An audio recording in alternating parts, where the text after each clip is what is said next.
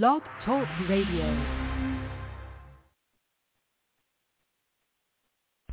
Here at ACO Radio, American Communications Online, or any affiliated stations or websites are not responsible for what guest hosts or call-ins may say. All programming is intended for informational and entertainment purposes only.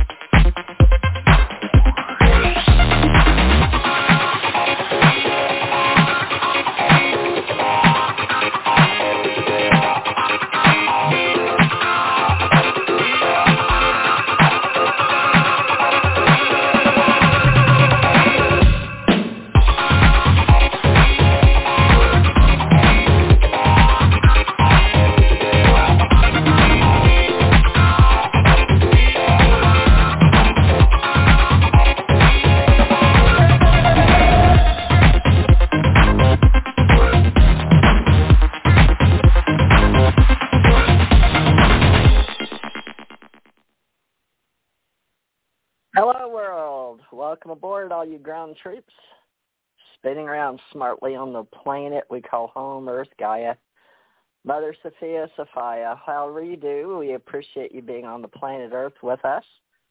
And we are the American Communications Online, TJMRCT Radio, ACO Radio, ACIR Radio, and I have my co-host today. On Wednesday, Ladies' Day usually, is Melinda T. D'Amico out of New Jersey. And she's been helping us assist everyone understand a little more about cyberspace culture community in our discussions here on our shows together. And we're going to do cyberspace culture and intuitive philosophy, two subjects together, philosophically speaking, how we now handle cyberspace in computers and AI on the Internet, and the future of what's happening now and what's happening in our time loops. So we're guided through life every day, and hopefully we're all truly listening, but there are various subjects we can apply to everyday thoughts, truth, and philosophy, and she's got a little bit of information here for us using phones and technology today, and I'll let her introduce herself, Melinda T. D'Amico, because she's going to share some information that she's been working on in research. Melinda T. D'Amico, how are you today? I'm great, TJ Morris. How are you? I've been better. I think the change of weather is getting to me, or what we call a red something coming in, but I have a little bit of ear weirdness and sore throat, and so I've got my feet up because I broke my toe. But it's odd how we can be human and still want to do a radio show. That makes me wonder, is what we're doing important? It seems like people want to know that radio is going to be there. Well, at least you can move. You're not hooked up to any machines or anything like that. So we can thank the universe for bringing us back to this final Wednesday of September 2021. And let's just be grateful for the wonderful things that we do have. That sounds good. We have right, science. You take it away. Okay. I'm going to mute. Welcome to Blog Talk Radio, dedicated to cyberspace culture and community discussions by acclaimed radio show host Theresa J. Morris and co-host Melinda T. D'Amico. We will share some facts about cyberspace culture field and the cyberspace community, and some myths as well. Here we will clarify the truths about cyberspace with verifiable information on the topic. So just take a listening to what we're going to talk about, and what makes it interesting, this cyberspace culture community is growing. So anyone interested in learning more or have any questions, concerns, or any question, because any question that someone has is a good question, and I would like to help you, or TJ would like to help you understand whatever it is that you have a question about. So the lines will be open, and other discussions on cloning in this community. It was something that was very interesting, and you can also bring up a question about that. How do you feel? So we will provide the info that is from verifiable sources to our listeners. So if you have questions, please dial 347-945-7207 to Blog Talk Radio. Welcome, everyone. Okay, let's get down to what I was talking about, what TJ Morris was talking about. Why is cybersecurity interesting? Some facts about the field. Are you interested in the cybersecurity field? Today, hackers work day and night to discover vulnerabilities in the information systems that we highly rely on. They hack into these systems by interrupting supposedly safe communication, alter the messages, and use information for their personal gain. Now it's really interesting. That's just one little piece of a fact that's going on in the cyberspace security. And what makes it interesting, of all the different things that can happen if that a person is hacked. So, Theresa, how do you feel about the cyberspace culture and community as it grows?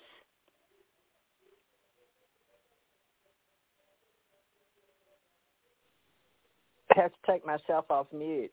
I'm looking at how the various, we've grown from domains only, the name and internet language and culture, and how we're making it a form of reality now that some people are for, some are against, and we're learning cyberspace language and digital technology. But our inner culture and community theory, it's sort of like the Old and New Testament when it's time to, they say you can't keep a thought or a good point of view or even a good idea from happening, and we're all in the hypnotically accepted consciousness. Whether it's utopia or dystopia, we don't really espouse technology as an assumption that we're not going to use it because, technology is culture neutral, believe it or not. But there's a number of writers that envision sharing the information superhighway, or we call it the information highway, and they really just want to see us become theorists and predict philosophy and a type of internet communication. So some of them are working more in cyberspace security for upholding the hackers for the banks. So I was just watching a very famous neuroscientist that was hired to walk into banks and steal money, but he also hacked businesses 12 times for bankers in cyberspace culture, cybersecurity. So there's theorists predicting that the internet communications will bring about a new form of democracy and new synergies of intelligence in the future. So we're going to talk about the division of theoretical discussions in philosophy and culture and the internet, and whether we are modern or postmodern. Are we just reinventing the wheel again? Is this just a second verse, same of the first, in the way that we think? Because we think that we're in a time loop, folks, in cyberspace culture, and that we're just recreating what we've already created before. I don't know how many of you feel like that your soul, it becomes very spiritual, and we are covered today, Melinda, under spirituality. But today, in today's culture, creating a value system that embodies free speech, but yet we have individual control of breaking down the barrier, at least in certain countries, folks. There's 195 countries. And there is a wall, a barrier wall around China, not allowing other countries' information in through Google or Facebook. And the universities have an easier time educationally, and they are the ones academically that once we started with domains and the government helping connect for scientists and universities, then we went into corporate governments and hooking up all our government. But really it felt like we were behind times. But then we went to corporate structure and helping others. And now, of course, we have social media that we say we allowed it to our people. And we started with simple emails, believe it or not, electronic mail, just like in the post office. And gradually the newspapers and magazines suffered. And gradually now we're going into straight live streaming television. And information and how we get it is now trending, because information is dominating the cyberspace culture waves and how we accumulate and we receive it in a cyberspace community. So first of all, you need to know how you're talking and how you're listening. People do that these days by communication on telephones, which we now pretty much all understand telephones have become cell phones in the cyberspace language and discourse. So there's new literacies, and there's new ways to talk. So we have new words in the cyberspace community, and they're largely text-based, but it's based on theoretical approaches to a new literacy in what we call an electronic literacy. And then cyberspace security, of course, are the people that are going to work in the sciences and the data sciences to help various people, mainly corporations and larger companies in cyberspace, keep their data safe. And then you've heard of all the things in the Internet and what's been accumulated and adopted into cyberspace through social media like Facebook, Instagram, Twitter, Pinterest, all the big ones, Tumblr, I guess, and Reddit. But then the gaming industry, that's a whole other field with people. The kids love to do games, and we have a hard time getting them to do their cyberspace Internet homework. And a lot of them are attending class Very, now, very true. Melinda. They're hooked now on the games. Go ahead. You go in public and you see them on a game. They don't pick their head up. You know, like you just stand there and you're like, is that what it's come to? My families come in. You think people want to sit and talk to each other. No, they're on their phones. And the little kids, it was between 5 and 10 at least, they're sitting there just gabbing away with not talking to somebody, but on the phone or iPad or whatever one they have, the phone or the iPad or whatever, computer, but in person, so it's on the phone or iPad. Smartphones are the most common, and there's different sizes, but it seems to be we've gone to we went from the small flip phones when we just had email, but we started wanting to see, I guess around 2015 really got where we were getting into cyberspace with videos and transferring, and it's really caught on during the cyberspace culture in COVID-19. It allowed us to stay home, many of us, because of the epidemic. But now we've realized how much, even on news media online, the major networks, what we call mainstream publishing houses and media news publishing on the Internet, became live stream. And now I have, do you have cable? I have cable. I live inside a small city, Gulf Breeze, Florida. But I actually get cable network, and I don't have to punch each separate icon like you do on your phone for AT&T or ABC, NBC. I don't know what you've got, but we could talk about that today, cyberspatial interaction and potentially where we're going in the future. It's called transcultural and multicultural environments with new codes from epistemological types rather than cultural, but, possibly media potential and the symbolism, because advertising and how people are wanting us to see their companies now, it's really invading even the cyberspace Internet. Like when I go on my computer, cast it, I don't know how many people are aware of this, but it's time we talk about it across time and space and culture, is the fact that we cast, like throwing out a line from our phones to our TV. It's called casting. Do you want to look that up, or internet casting, Sure, yeah. Melinda? I'll go back to the other thing later on. Casting. Yeah, I mean, that's what we all put out when we casting. To the TV, like if we send some of the people. Okay, I'll see what comes up. Will use it from their cell phone, and I'm just learning how to do that. Yeah. Casting to the internet, or casting to the internet, and casting to your TV from your phone. Casting to TV isn't that amazing how we can do that? A program in your phone can do something on your TV.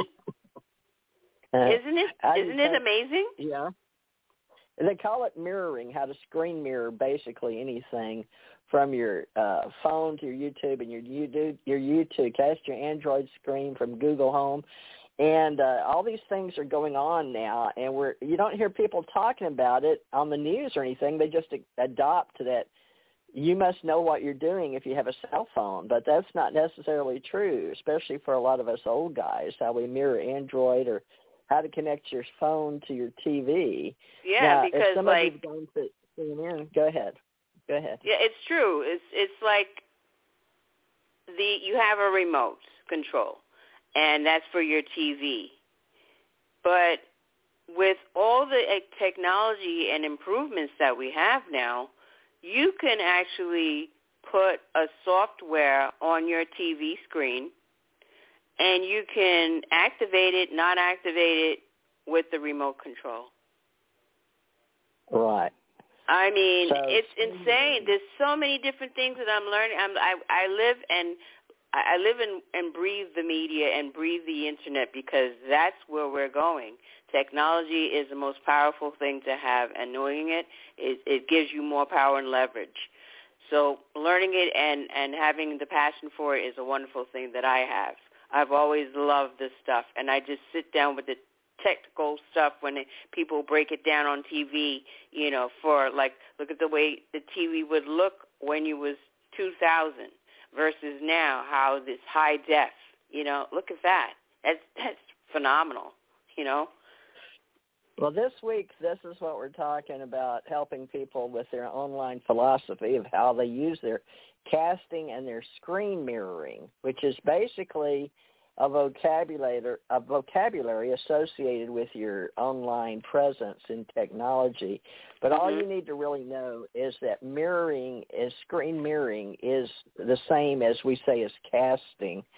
So it's basically how you allow your stream videos and photos from your phone to go to your TV, okay?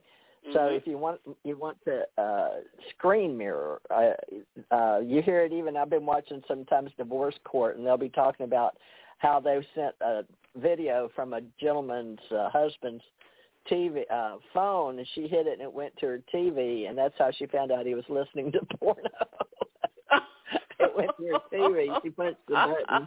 She didn't mean to, and she was like, oh, my God, and it was on his TV. I thought that was hilarious. It was on one of those divorce court TV shows, but it was really hilarious. It was covered, folks. All of it's entertainment. But you can show what your relatives get your husband's phone and make it appear on your TV. So all you ladies out there, our men, talking about navigating what's on your spouse's phone. I thought that was funny. So, oh my God! On a divorce court on one of the TV shows I watch sometimes during the day. So, folks, screen mirroring is, and some of it is called AirPlay, mirror image videos or other media. It's a little different from Smart View, but they have Apple AirPlay and they have Galaxy Smart View interface.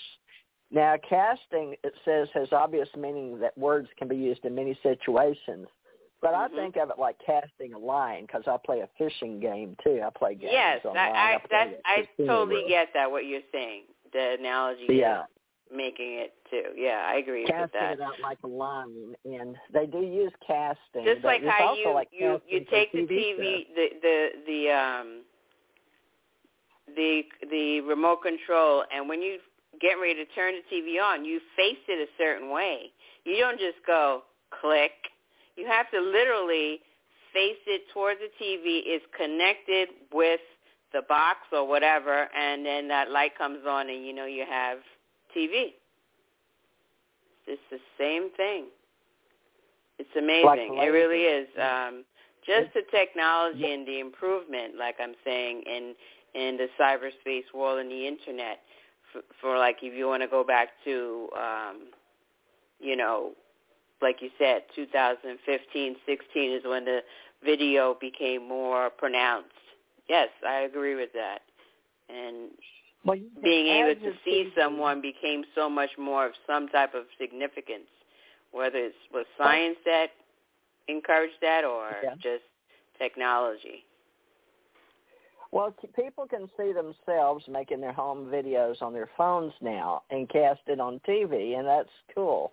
Especially when I realized I could do that. I could see my videos I made that I spent lots of money making educational videos. But now I can watch them on YouTube. I just I don't even really know how it's all done, to be honest with you. I used to, but I got lost in the what they call coding back with the day when they still use Python. But with all the negativity that that's associated with the Internet, you can open up an account and you're legitimate, and then somebody tries to either hack you. Like in this article, it says there are white hackers that hack for good reasons and workplaces such as government buildings to identify loopholes in the existing technology and fix it before black hat hackers discover them.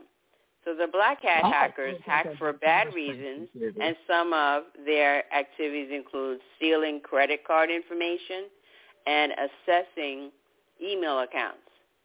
Other hackers hack just because they're able to or wish to cause chaos, and not that they have any real agenda. What do you think of that? Well, white hat security, we always have the guys that go out, and some of the kids out of high school, we've seen movies throughout the years where some young kid was really good and the government comes and gets him because he's hacking into the government, and then they hire him, and they become ethical computer hackers is what they call them, or computer security experts, but they are the white hat securities. And now how they come from black hat is doing it like you're a kid just trying to see if you can do it, and you're teaching yourself that, and they know that. Yeah, you don't really as long have as they're not trying to steal information from governments or banks or whatever. Yeah, then if you're trying to do unethical things, they call those the black hats. So it's still white, black, light, dark, good, bad. It's just a term. That's really something else that people could do that. Well, they have white hat hacker courses. It's NICCS. I don't know if you're familiar with that or not. Certified White Hat Hackers, and it's National Initiative for Cybersecurity Careers and Studies. Doesn't that sound wacky? But there's actually a National Cybersecurity University in Georgia. I was reading up on that stuff. Yeah, it's becoming a big thing. I mean, people are making these cyberspace communities grow, and they're making it all over. It's not just one place. That's really, really something. Yeah, how they're helping, and you can get certified in cyber defense analysis, cyber investigation, threat analysis, and there's specific audience, and they have courses you can take at National Cybersecurity University. I find that very entertaining. If I wasn't close to, I don't know, I guess I could do this at home, but so much interests me. But the computing and the AI and the tablets, and I had tablets for years. Now some people use them, some don't. I've got 3 laptops and about 3 cell phones. But, what I need now is everything's in cyberspace cloud. Now, storing memory in cyberspace is important. I've got communicating across cyberspace culture up on my screen and social activity in the classrooms, because the kids are using the internet communications with their teachers from home, teaching from home, especially during the pandemic. You know, and that's something that some kids are returning to school, and for some it's an option. So I don't know if you keep up, but I don't have any kids in school, but I have grandkids. So the people are very attentive as to whether they have to wear masks or stuff, especially where I live in Florida. But I've noticed the Republican states, the red states, and we don't usually get into politics, folks, but just discussing cyberspace, they seem to be more lenient with kids returning to school. But let's look at, what do they call that? School online. See if you can look up school online for kids, I guess, or for children. I don't know how we would look it up, but I know returning to school or home internet. Homeschooling. Internet school? Internet. Internet. There's internet providers near me in Gulf Breeze, but internet. Remote learning. Remote learning, and then in education, of course. Yes, and you being a school teacher, that would be a good topic for you to share, is that now we do use internet learning and how we can teach our children from home. Yeah, but there's some people, I mean, I think that going to school is the best way, but with the I did say for social. Upset with the pandemic, other states are filing saying that they don't want the kids. They would rather the kids do. Some people think that it's better to do remote learning, where the kids learn from home. Oh, so but I think it takes away from the child's learning because we're normal socially for sure. Yes. Right? 100%. I'm bored with what you just said. The social part is gone, and that not only gone because of the pandemic, that's just because of the improvement in life. And people don't realize when they're abusing something. Like you go to dinner with a family member or family members, plural. You don't go there to sit on the phone, at least not since I knew how, kids came up, but that's what's happening. People sitting there pushing buttons. They're not even looking at each other. It's when the meal comes, okay, the meal is here, let's go, and that's it. Well, they have the 10 disadvantages of distance learning, advantages and disadvantages, but the disadvantages, the cons of distant learning, no physical interaction, it's less motivational. It doesn't help in developing oral skills or social skills. It's difficult to choose a quality educational program. Your employers are reluctant to accept distant mode of training.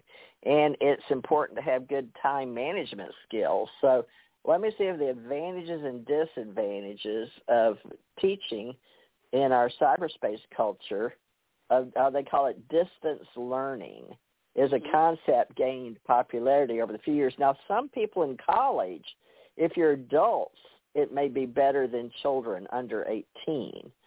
So distance learning may not be the best choice for every student for a college degree, but there is an understanding that there's a flexibility now called distance learning, distance education. They don't have any communicating, what they call commuting. Online video conferencing is what they do.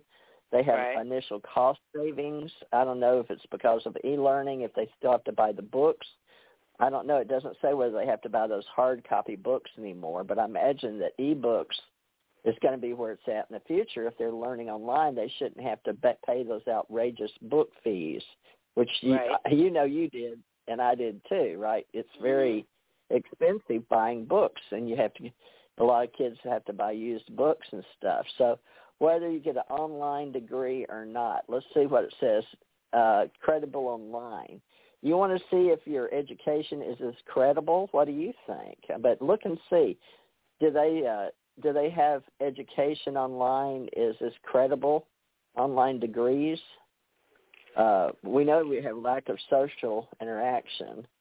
Is there a credibility of online degrees? on education. Let's see if it says numerous drawbacks with distance learning. Studying online is even more interactive with the use of video conferencing software, but this improves the ability to acquire and retain knowledge on any given subject. Complex technology. I don't know. We're going to have to go through this, folks. I imagine for the next 10 years. I was in the toss-up years ago to go and get another degree, and the degree was in education. And there were some schools online, University of Phoenix online or whatever they are, and I just thought that this was way, they were new at the time, and I thought the pricing was just astronomically low. How could this be? And if that was really going to get. But now people are going to school online, and they're getting certificates, they're getting education and degrees. So it's for real. It's not hocus pocus. It's for real. Well, we talked about the social part of it. What about the intuitive part? If I'm going to put intuitive, the word intuitive, and intuitive definition maybe, and then philosophy, the ability to understand something immediately maybe without the need for conscious reasoning. I don't know. Intuition is the ability to acquire knowledge without recourse to conscious reasoning. Developing fields in the word intuition is different, including but not limited to direct access. Now that's Wikipedia. And intuition is the ability to acquire knowledge without recourse or conscious reasoning. I don't know. If you just see it written and you accept it that is real, that's almost, the word intuition comes from Latin, translated as consider. Well, consider doesn't mean you know it. So phrenological mapping of the brain is among the first attempts to correlate mental functions with specific parts of the brain. But also they say one of the synonyms are innate. Do you think that? What's that mean? You mean as a word innate? That's like within you, right? Well, there's a community and an immunity definition of capacity to organize your thoughts. We all organize our thoughts, but how is that kept? That's the originating of their mind. And we refer to the mind as something inside our brain, but it's really not, because now we're discussing the unlimited mind, and we're all part of the innate in each person, but unified. We have a unique inborn natural philosophy for organizing our thoughts, unless people have certain physical conditions. In other words, they don't have a normal system, that functioning brain. So we got to go into the innate meaning of inborn, nature, and natural. Innate. But originating, derived from that is in the intellect maybe, or opposed to the innate ability. I found it interesting that it said that. Well, the philosophy, it can be an inborn human mind with that, what we receive as experience. So that's a really deep philosophy right there. An innate idea that in philosophy, is there an idea allegedly born in the human mind that contrasts and receive compiled information from experience?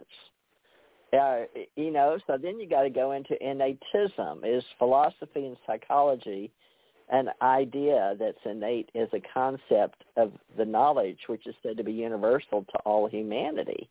Whoa. And then when you say it's universal, this is the new consciousness. The big problem is consciousness God.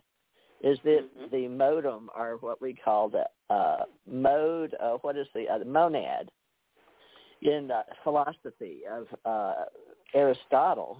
I don't know, but that is amazing, that one word, and that innate idea is independent of ourselves. So that is the innate idea of what philosophy stemmed from, with Plato's knowledge of where does knowledge come from. Is it innate as a product of us all that we can reach through the identity of the unifying source? It's very hard to judge. I mean, that's a really good question. You know, that is the philosophy of all of us. That's a very good question. You know, you meet that different people from different walks of life, educational experiences, et cetera, et cetera. Some people just like, you think that they're scientists speaking, you know, and there's some people that speak great, then it just varies. And then you hear the different things that they've done in their lives, and you're like, wow, okay. Yeah, the philosophy of Descartes' theory of ideas. And they said there were three kinds of ideas: innate, adventitious, and factitious. So adventitious, they either have facts or they're adventures or they're innate. But Descartes, and so philosophy and the theory of ideas all along are really the most important that has been discussed, well, since 1500s. He said, I'm certain that I can have no knowledge of what is outside of me except by means of the ideas I have within me.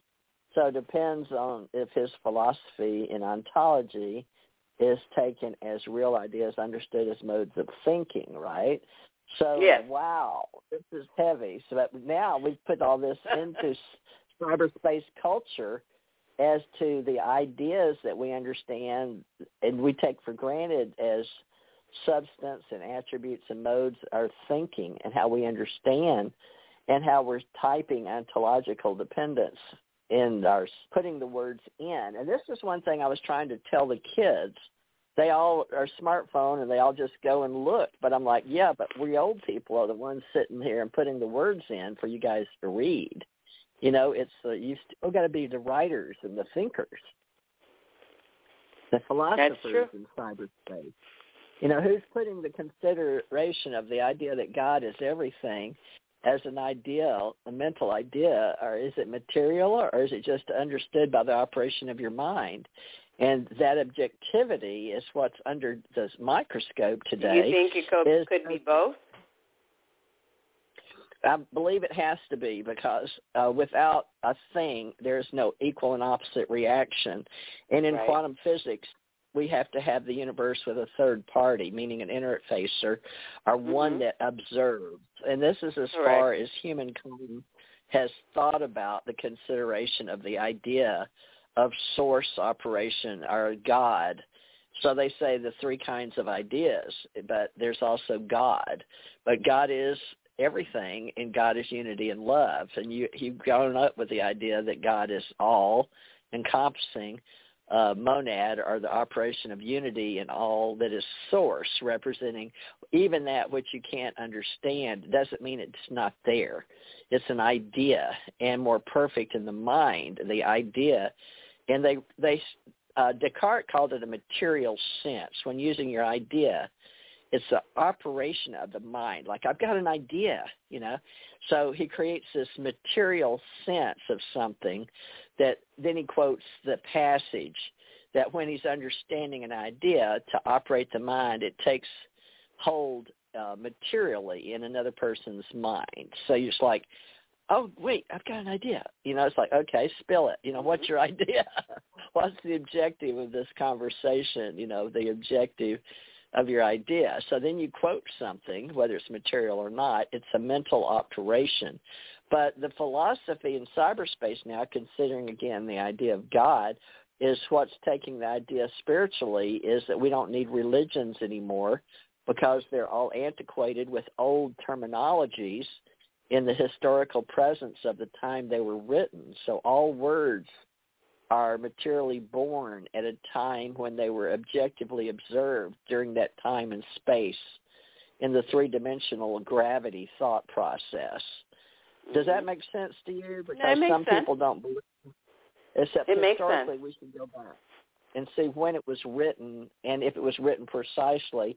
And now we're finding out even the words in the Old Testament or the Abrahamic face weren't the words that were originally meant. But we found that it's all deciphered correctly or translated. Most of them are translated incorrectly into Latin, Greek, and German even. German, Latin, and Greek.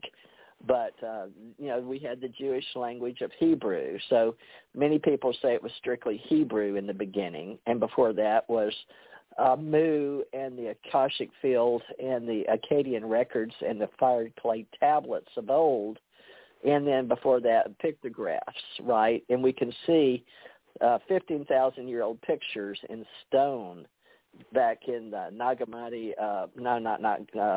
Göbekli Tepe and other places on Earth now, where we have pictographs of beings and animals and even UFO-looking craft that are reality and distinction. So we're all going, wow. So a lot of the things that we thought was known as history is reconstructed as strictly historical folklore or folk life. It was simply taught. And then a lot of stuff was taught strictly orally like you and I are doing now. But thanks to radio, we can say it live and it gets recorded here.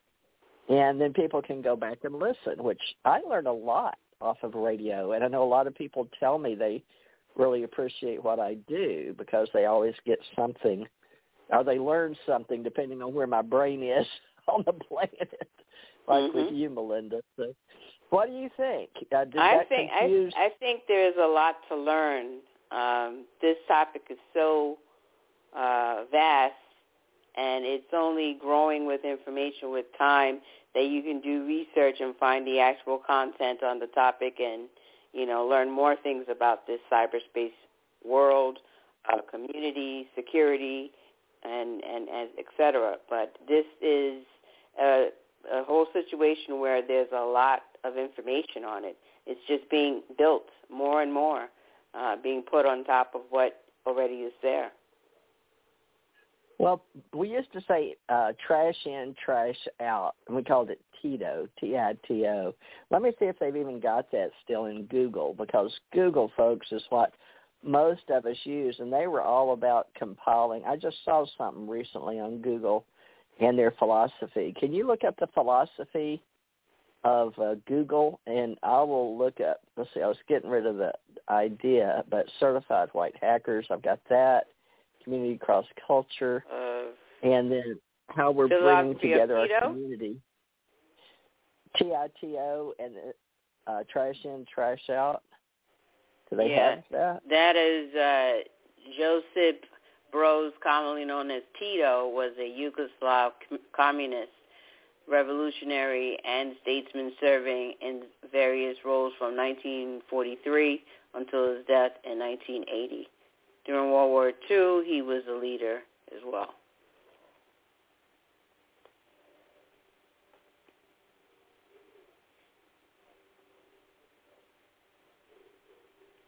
So that's interesting. He was the leader of partisans, often regarded as the most effective resistance movement in occupied Europe. So he was a very powerful guy. But what did you say his name was? Josip, Josip, Broz, Broz. Okay. And they say it is commonly known as Tito. Hello?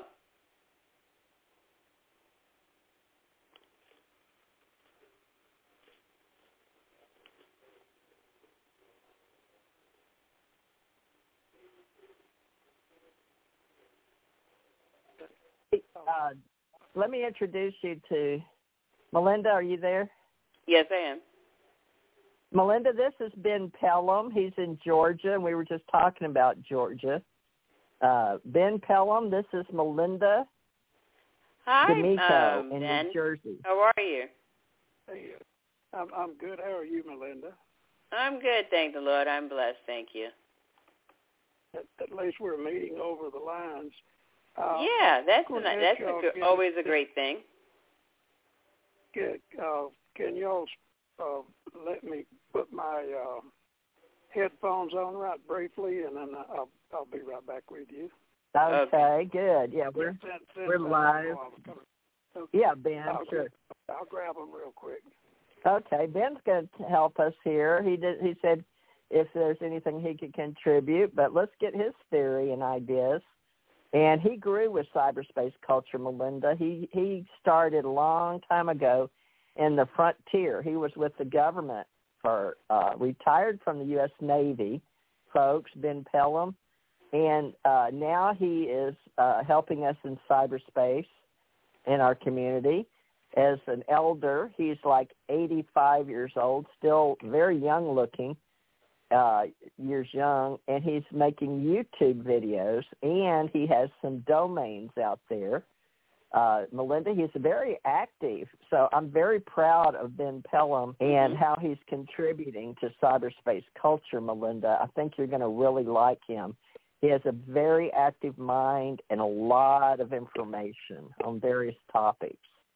Okay. So it'll be interesting to get him in cyberspace security, our cyberspace culture, intuitive philosophy. But I'd like him to tell you, Melinda, and everybody listening, how he got involved in computers. But he closed down 2 of the Navy veteran reserve buildings, too. I've never got a chance to talk to him about all of that. But he crossed over into cyberspace culture and intuitive philosophy and combining his thoughts and his way of doing things. And he also has an extraterrestrial domain, Melinda, and I'll let him tell you about that. Yes. Well, are you back, Ben? Yes, I just got plugged in. Are you hearing me okay? Yeah. Can you hear him, Melinda? Yeah. Okay. Yeah, well, Melinda, good go ahead. To be on with you two ladies. Good to be on with you. Now, Ben, tell people a little about yourself so Melinda can hear. I was telling her you learned the computers. Tell her how many. She was Navy and I was Navy. We both went to Great Lakes as corpsmen, but we didn't stay in but like less than 8 years. But for you gave it your all, plus you closed down 2 U.S. Navy veteran places, I think, in Mississippi, or reserve centers that we've never got to talk about. So I told her you've got lots of information on cyberspace culture, but tell us how you got into using computers. You were in the Navy how long? And tell her about your links in Navy and then how you got with that Frontier Space or whatever company that was with, as we're talking about cyberspace culture and intuitive philosophy and how we're all using it. And he's 80. You're 85, aren't you, Ben? 85 years old? 84. I'm 84. I'll be 85 if the Lord lets me hang around till April the 11th, and then I'll be 85. 85, April 11th, 2022, folks. Well, Ben, your mind's sharp, and you use computers, which is amazing at your age because your age wasn't really introduced to them. But can you remember back in your U.S. Navy career, did you ever use any in the Navy at all? Yes, no physical computers, but in about 1970, I was sent up to Omaha because I had the experience in deactivating some reserve training centers in Mississippi, and they sent me up there because I had a pretty good knowledge of property disposal and the other stuff that I had, inventory control and all that. They sent me to the naval, they had combined the naval air and the regular Black Shoe reserve forces that we have in our nation. They combined them and put them under one admiral. And then the politician from Nebraska got them to headquarters, the admiral and his staff in Omaha, Nebraska. So they sent me up there. We were in I guess the 9th Naval District there, and they had a computer. I imagine it would look about like a refrigerator in those days. But they were supposedly going to computerize our inventory of pretty close to 400 activities. So I had a little crew there on staff working for me, and they would working with these little punch cards in those days, and they would go ahead and have inventory reports coming up from the naval outfits, and then submit that over there to the people that ran the big computer, and they supposedly would plug that in, and everything would work well, but it did not work well. It was a big exercise in futility as far as I'm concerned, and after the command moved to New Orleans, that same business was carried on. They brought down their in-house computer people, and we kept trying to get a Navy-wide inventory going that could be depended on. But by the time I retired out in 1976, it still hadn't really been successful. So after I retired and came back, I first went to Pensacola, lived there a couple of years, went through real estate school, and then later came back to Georgia, where I was raised in North Georgia. And I picked around some in the bluegrass bands, and also worked at a golf course, and later got to building some websites with drag and drop software. First started out with GoDaddy software, and then later I got in with Homestead, and I've actually been with them probably 15 years or more now. I started building some websites for some people, and then I built a website for my banjo and guitar instruction that I was doing, and I did that for 3 years or so, and I developed my own tablature. My own tablature made it easier and quicker to teach the students, so I had pretty good success in my banjo and guitar teaching. And so I had one of the stepsons he lived in Pensacola for a while down there, and he and another friend of his had bought a little computer. It was, one of the old ones. This would have been in somewhere in the late 80s, right about. And so, I'd go down by his place. He had a little business there, the two of them had, and they would play around with that computer. And at that time, it was very rudimentary, and there wasn't much you could really do. You had to remember a lot of different things and codes and places to punch. And so that kind of kindled my interest. And after I came back to Georgia, I finally, that same stepson knew of a computer, I believe, or he would talk to me a little about it, and so I bought a used one, and then I started from scratch and what little he could tell me. And then from there, I just figured it out for myself, what little, I could learn, and till this day, I'm still trying to figure things out.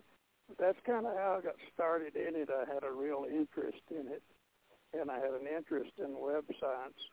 And then to do them, you had to know something about the internet, and to do that, you had to have computer ability, at least rudimentary, and you had to be able to type, which I had to do in the Navy. I was actually, and when I was in the Navy, you had to take a correspondence course for anything you wanted to aspire to, and at each level, you had to pass a typing test. So I taught myself that, and then that came back to help me after I was retired.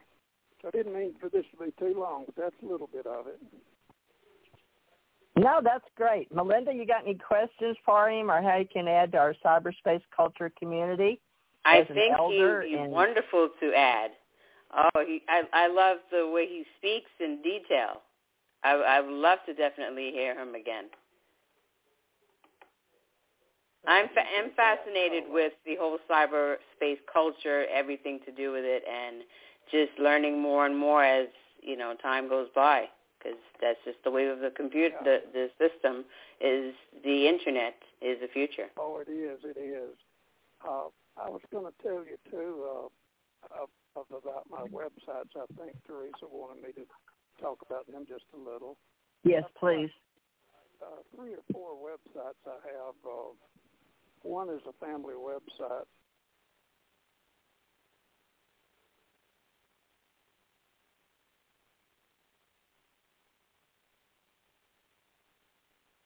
Hello?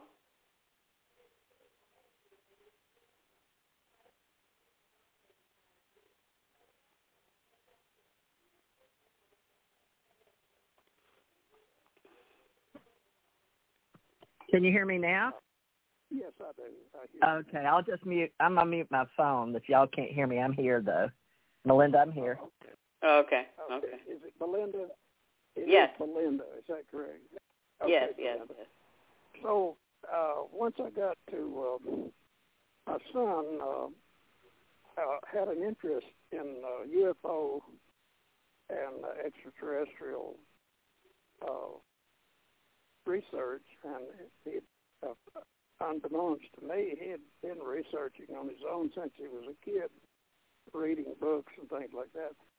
So he and I talked some, and I got interested, and I took it on as a challenge to prove to myself, was it or was it not the truth about the existence of extraterrestrials and the UFO, all the sightings and whatnot. So I set out to do some of my own personal research, and in that regard, I built Pellom planetaryresearch.com, and on there I've got some things out in space that won't readily make much sense, but in the case of Uranus, there's a real mystery there. On both poles of Uranus, a giant gas planet, on both poles with a wider diameter on both poles than Earth itself, is a huge combination lock mechanism of some sort. And I wrote to the support section at the Worldwide Telescope app and asked them if that particular globe was used in that app was based on actual NASA photos. Two men said yes, they did, and I didn't necessarily tell them why I was asking the question, but there on my website you see some very clear revelations of those two poles that really show that combination-like lock. So as far as I'm concerned, based on the information I got from them, that is real, and that is some kind of a machine. I don't know if it's current or was or whatnot, but if we're looking for intelligent life, that's a good place to go. The other place that I had some success in, I went searching in the north polar area of the moon and of Earth's moon. I was using the Worldwide Telescope app, and I would normally use the Google Earth Pro app, but they had it so, the shadows, what I call fake shadows or false shadows, they had it painted so thickly I couldn't penetrate it with my software. So I used the Worldwide Telescope app and was able to actually penetrate and lift out some really wonderful images there. It's on the edge of a Hermite crater, and on my website, Pellom planetaryresearch.com, there are probably 15 or 16 photos of that place, and at the bottom of that listing of images, you'll find instructions so you or anybody you know with very little skill on computers and whatnot can actually locate that place and get your own images. So I'm proud of that. I'm very proud of that. And the other work I've done, I'm trying to make this fast for you, ladies. No, that's okay. Hey, Ben, I just want you to know Richard joined us, too. So, Richard, okay. Melinda, Richard's here, too. Ben, if you want to Richard, say hi, how are and then you? we'll let you finish. I'm good, Richard. How are you doing, sir? I'm just listening. That's all I'm doing.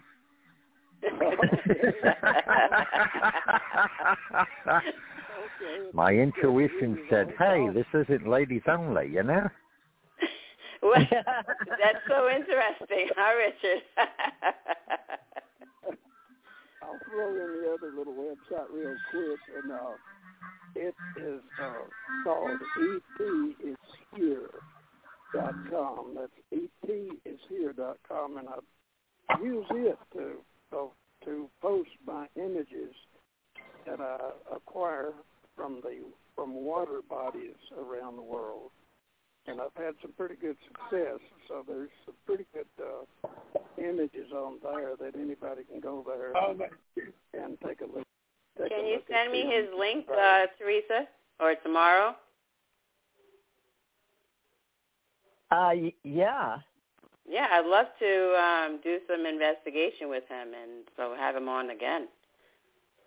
Okay, yeah, Ben, we can come back and get more of your biography with Melinda too. But when we do topics like today, cyberspace, culture, intuitive philosophy, and then the guy from New York showed up, but I punched him on and he turned off. I forget he's shy. Richard, I turned him on and he clipped off real quick. But I think it's great that Richard is interested in us as humans. In radio, all of us, Ben, that Richard came and felt like, oh, okay, well, if Ben can come on, I can come on too. So it's not just, it's getting to be more of a cyberspace culture club, I think. It's nice. Club. Yeah, so I'm going to close out, and I'm going to say goodbye to the audience today, and I will join you back next week and look forward to, ongoing conversation on cyberspace culture and sure, any other topics regarding that anybody would like to know about. If you have interest, leave a message at Melinda, MELINDAD854@gmail.com. And you can leave one for Theresa J. Morris as well. So any question that you have, it's our interest to help you answer it and make some interest and see what we can get, because the research and the information is there. We have all that at our fingertips. So I'd like to thank everyone for listening in tonight and look forward to seeing and hearing you again next week on Cyberspace Culture, Blog Talk Radio. Melinda T. D'Amico signing out. Okay, Melinda. Thanks everyone. Guys, you got it. Thank you. Thank you, Melinda. We appreciate it. Yeah. Okay, Ben and Richard, I don't think she likes to do the full 2 hours, so I told her I'd invite you guys the last hour. So I'm glad you guys are here. So, Ben, you can go on now, Ben, with sharing your information for the show. It will be recorded. I'm going on the next 25 minutes. We still got left, but in case if you can't fill it all, Richard's here to fill in the blanks. So I'm going to mute because you're on my... Oh, wait, I can't mute. Now, let's see. How can I do this? Richard, tell me if you can hear him. I'm going to mute me, but make sure you can still hear him because I merged on my phone. Let's see, Ben. Ben, talk to Richard. Oh, okay, Richard, do you hear me now? Richard? I can hear you, but you're a bit at a distance. Okay, how about now? A little better? Yeah, that's better. Because I'm hearing you really well. There was one other little thing that I've done in the last couple of days. I went to I put up a little screen capture video. I listed it on LinkedIn and also on Facebook. I think Twitter too, of the Lake Tahoe, California. When you zoom in there real close with the Google Earth Pro and actually the worldwide telescope out, you'll see an algorithm will kick in a really strange-looking cover that will cover that lake so you can't see what's there. And when you back off your zoom, then the lake, it looks like it always does, but when you try to get close, it kicks in and conceals it. So I put that up, and today I posted one for a lake called Houghton Lake in Michigan, and it's near the city of Houghton. And it has that same trigger that when you try to zoom in on it, I made a little short video of it also showing the trigger actually as it happens to the people. So those are the latest little things that I have posted. And if I posted that on Theresa on LinkedIn for her. Links are there, Richard, so if you do want to see them, or either go to YouTube under Ben Pellom and you'll find them there. They're very short, 5 minutes or less, and it's quite dramatic. We either have United States base under these lakes, or either, in my opinion, it's got to be extraterrestrial, because there's no other reason for these coverings to come over when you zoom in, because you can move your zoom away from the water over onto land, and you don't have anything. I mean, it's just land. And then when you move back on the water, here it comes again. It doesn't want you to see it. So everything I'm doing tells me that there's something concealed when you see that happening. Okay, Richard, back to you there now. Well, I would agree with your conclusion, but actually I just called in to listen to the show, presuming that, Theresa and Melinda were carrying it. But anyway. Yeah. But I would agree. I would agree with your conclusion, that evidently if you can't zoom in on a body of water, there's something being concealed, or either that, or they just don't want you to see it, or something. It obscures, and you can see it happen, but I mean, in real life, you can see it. It materializes when you zoom down. When you zoom back, it goes away. These are not the only two places. I've found similar situations in several places around the world. So that I'm convinced, just on the strength of my images that I've captured in the Antarctic area, that's enough to convince me there's definitely there are installations underwater. Just it's a question of whose are they, And well, Ben, don't you think we have? Now, this is my own personal belief, folks, that there are immortals, that we are immortal. We're just visiting the planet for a short while in these electronic meat suits, but that's just a philosophy I have for alien civilizations exist, and why I formed this club, ACO Club, for Ascension Center Organization, and also Ascension Cosmos Oracles. But it's also American Communications Online, so we use the acronym for several groups, and I just sort of blend them together on the radio because I never know who's got time to show up. So I invited, of course, Melinda on Wednesday, but we were building the cyberspace culture for our developers, and the developers haven't had time to show up from other countries. We had Calcutta with a whole lot of flooding and a lot of things going on in the world. So I asked Ben and Richard if they'd like to come on and help us fill this last hour. But Ben, tell people it's still cyberspace culture, regardless of what content we provide to the audience. So that you're talking about, explain it. You're using Google, aren't you? Google and NASA images, and I'll mute. But, yes, and then Richard can ask. Okay. I'm using the Google Earth Pro application. It's a free to anybody that wants to use it, and the Worldwide Telescope used to be called an application. They call it a client now.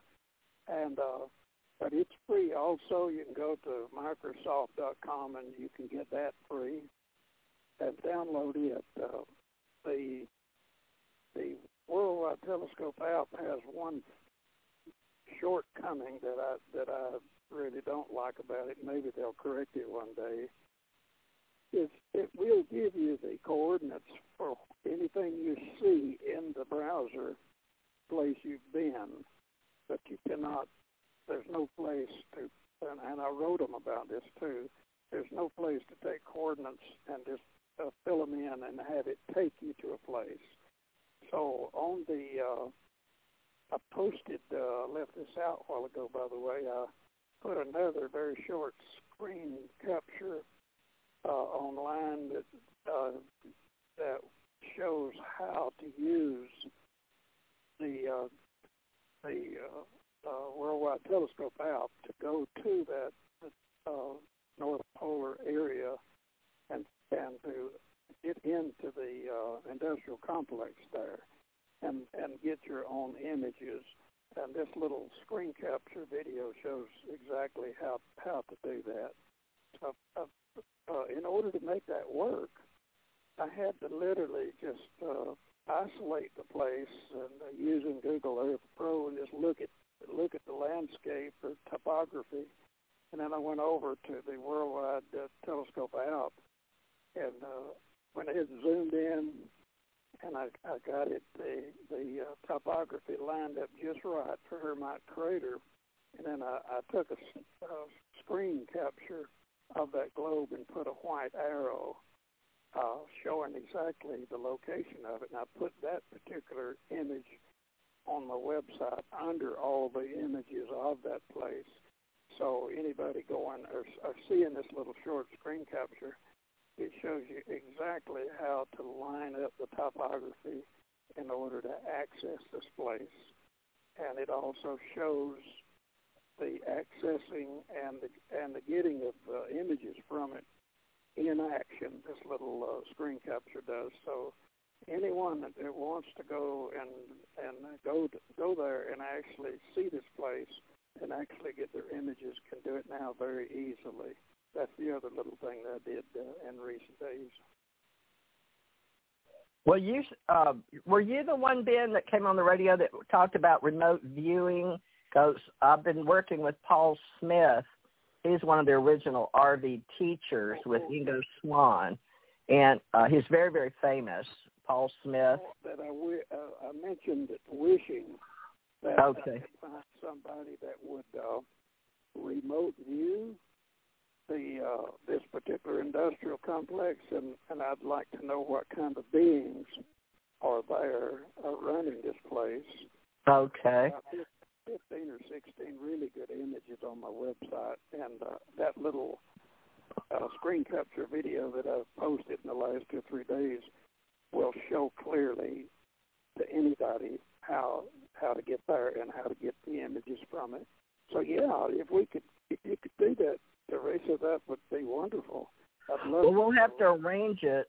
Paul's very busy. He's teaching all over the world now. He's my age. I'm 65 or 70. I don't even know. He may be older than me because he was working with Ingo Swann and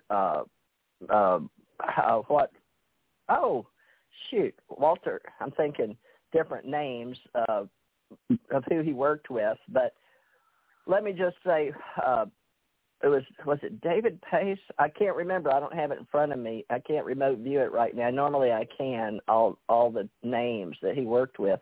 But he is one of the originals and with the Army at Fort Meade and the table, where they had quite a few start with Ingo teaching him. So, but Paul, he talks to me on a regular basis. He's been a friend of mine for years.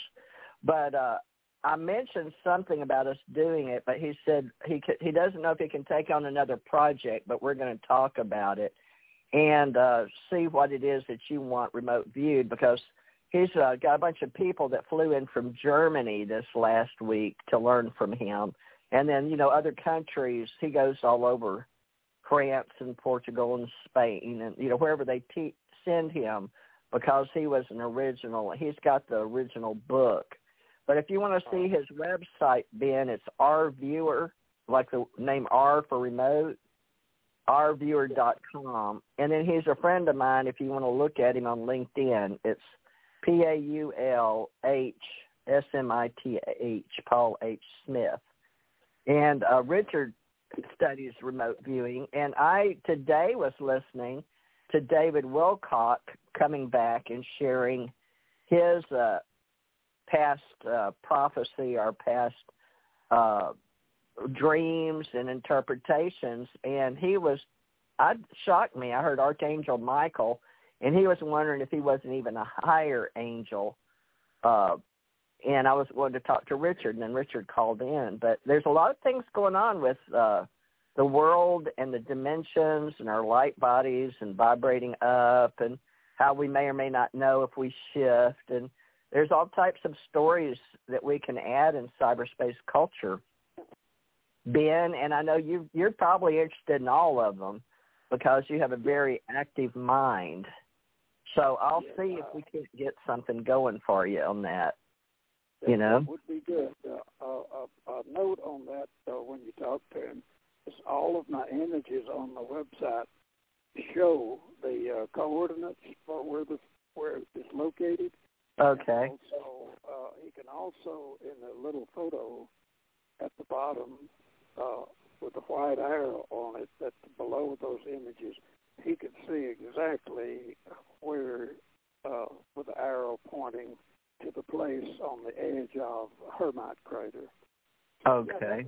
It'd be wonderful if he someday could find the time to do that. That would be great. Yeah, we'll have to not let the people listening to the radio be involved. I'm sorry, folks, but in remote viewing, you have to get the coordinates and put them in an envelope and then give them to another guide that you don't participate. Like if I'm the administrator of the group, I would not participate myself, or Richard wouldn't. But let's say I would be the administrator with the assignment project. I would give it the coordinates to Richard to put in an envelope that he wouldn't be allowed to see, okay? And then Richard would take the envelope in to the next group. It's called a double blind. And then from there, we'll have somebody else initiate the remote view project or session. So nobody really knows what it is they're seeing. And we like to do it in groups of 5. I don't know what Paul teaches. I haven't had his course on rviewer.com. I would like to. I don't even know how much he charges, but I asked him recently something. Anyway, we've been talking a lot about all of this. So it must be up and running with the higher levels of the extraterrestrials and them wanting to speak culturally. Now, Ben, cyberspace culture and philosophy, do you believe in your domains and what you're trying to, in your mind, have the ideas or the innate intelligence we discussed earlier with Melinda? She brought up the word innate, an idea of God's source in the unity of all, like the Akashic field, universal. We're all connected. Now, my mind goes to various universes. Some people do. They're bilocators by death and dying. And Richard and I are called Ascension Masters because a lot of people study near-death experiences and out-of-body experiences like they do remote viewers and psychic and mystics, oracles, psychics, sages, seers, and shaman, But I don't do drugs or do anything like that herbalistically, and there's nothing against people that do. That's their path. But mine is strictly trying to get better on diet and keeping the body pure and keeping a clear, open mind to do better readings. But what's your philosophy, Ben? Do you think extraterrestrials could be guiding us to what you're discovering? Do you feel guided? Well, I think I try to relate to God daily several times throughout the day, and I try to stay in touch with God. So I do ask for guidance in different things, and I give thanks for any success that I have often. so where I am at this point in my studies, I credit all the knowledge that I've gotten from God Himself, and so I don't know how other people see that, but we have. I've noticed since I've been studying about the spirit world and whatnot, most people do think there is a central God, and I'm glad to see that there is a Creator God, and so anyway, I think that I do get some inspiration from it, but I can't say positively where it comes from or how come it comes. Right. I do sometimes wonder about, with my upbringing and my education and everything, how come I'm able to do these things, and so I guess the long answer is I credit God for all my successes. Yeah, so you're basically a creationist. Folks, most of us, at least in America, are creationists because of the way the United States was set up to have religious belief systems, even if it's nature's God, according to our Constitution and the forefathers. But basically, it's the aspects of the universe and the earth and humans originated supernatural acts of divine creation, or a person who believes that the universe and all living organisms originate from a specific act of a divine creation. And in the Institute of Global Culture inside Google, we have dictionaries, and in the Oxford language, a lot of people use different dictionaries. This happens to be quoted out of Wikipedia, and also Oxford language says also, as in the biblical account. So it also says a renewed campaign by religious creationists, just so you know, that's in the Oxford. So those of us that believe, whether they're angels, extraterrestrials, Anunnaki, divine, other people from other planets, lower orbs, lower deities, demigods, little gods, we say little gods, big gods, or those of different colors. There's all kind of religious beliefs of nature and aspects of the universe. But here in cyberspace culture, we just pretty much talk about the universe and other universal life forms that were created. And so you don't have to admit or deny primarily in modern day, what your religion or what your background or ethnicity is, but we're all uniquely a spark of what we as creationists believe is all divine, or all is of immortal definition in universal life. And so it's just a way to think of an aspect of what we are. Now, I don't, philosophically, philosophy isn't your religion, and that's what today is about, is creative culture and your intuitive philosophy, and Ben and Richard don't usually do Wednesdays, but your intuition is the ability to acquire knowledge without recourse to conscious reasoning. But we got started real heavy with Melinda on the fields of intuition and how we went into ideas. So that was pretty interesting, Ben, that I wanted to share, how you could see computer work and yet your extraterrestrial domains, and if you had an intuitive philosophical insight, right, into what you're doing. So you feel like everything is pretty much a higher consciousness flowing through you anyway. We say we call it a God, the original source. Absolutely. All good things come from God, I believe, and if you, I keep, as I work and try to figure something out, I ask God to help me. And I thank God always, and that's kind of got me where I'm at. I'm comfortable with that, and I'm still learning. I think the universe is full and brimming over with life. That's my personal feel from what I've learned so far. If God does create one set of beings and place them here on the earth, there's nothing to stop him from doing that in the millions and millions and millions of other places. So creation is marvelous, and I look forward. As a matter of fact, I ask the Lord occasionally to let me live to see some of his other created beings, and that is one of my desires, is to see and experience the company of other entities from the universe. So maybe I'll live long enough for that to happen, you know. Wow, what a wonderful way to live. That's a wonderful philosophy right there, to have a connection to source, or what you may call God, to give you strength or life to live, to learn of his creations, whether they're from other planets or other galaxies or other universes, but just to let you have knowledge that you in this reality have gained that intuitive knowing or philosophy or actual experience, which doesn't necessarily mean the whole thing. Richard, you got any comments you want to add?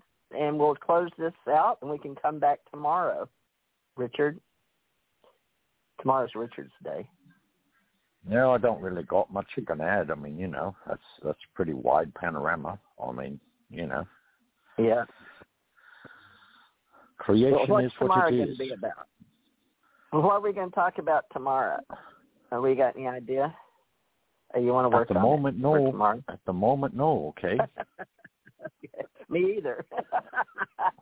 Folks, that's what the universe is all about, is ideas. Your imagination and what can other people come together and create in radio. Well, Ben, of course, you're welcome anytime, and I really appreciate you helping us archive and live record, because you never know what piece of the words in the, you know, just studying the language and how we speak to each other, you may have a piece of the skill set or talent for someone else that you don't even know you have until you speak it into existence, right, Ben?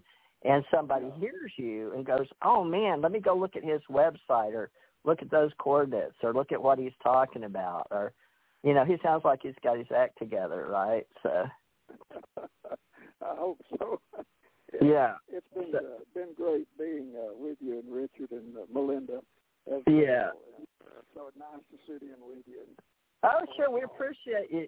It's like a musician. You came on and did your little thing and got your little fanfare on your guitar, right? It's just a part of your voice. And we speak to each other, and, you know, we're creating a little group here, a little gang, a little band, and we all get a chance to play a little jazz, so to speak, folks. You know, get to play our instrument with our voice. So appreciate you doing it, Ben. I know time is of the essence, and it's also important to every human alive, and we really appreciate you and the fact that you're willing to go online and archive your stories, Ben, whenever you can.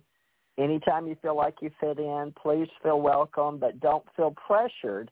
But just know that I consider you part of my radio family now, and you've showed up at least 4 times, I'm sure. So, I mean, you're showing initiative, and people say you just got to show up. So anytime you want to bring your voice and your talent and skills, come on and sit in with this radio band, and we'll be glad to have you, okay? Yeah, thank you, Theresa. That's mighty nice of you. And I'll see if I can make some contribution here and there as I sit in with you. Okay, that sounds good. No commitment. I've been here 9 years. I'm working on 10. Okay. Thank you, Ben, and I hope to have you back on the Ace Folk Life Day when you feel like just rambling on a bit and try to get more of your own personal archive down, you know, for your kids and for your book or something. So your oral archive for you, okay? And so you just that'd be good, yeah. All right. Well, thank you, everybody. Thank you, Ben. Okay, Ben, when I close out, I've got to close the show up, but you can hang up any time because you're on my phone. So, everybody, we appreciate you, and we're going to get out of here, and we'll see you tomorrow now. And you're welcome to come on, Ben, like I said. So, everybody, see you tomorrow.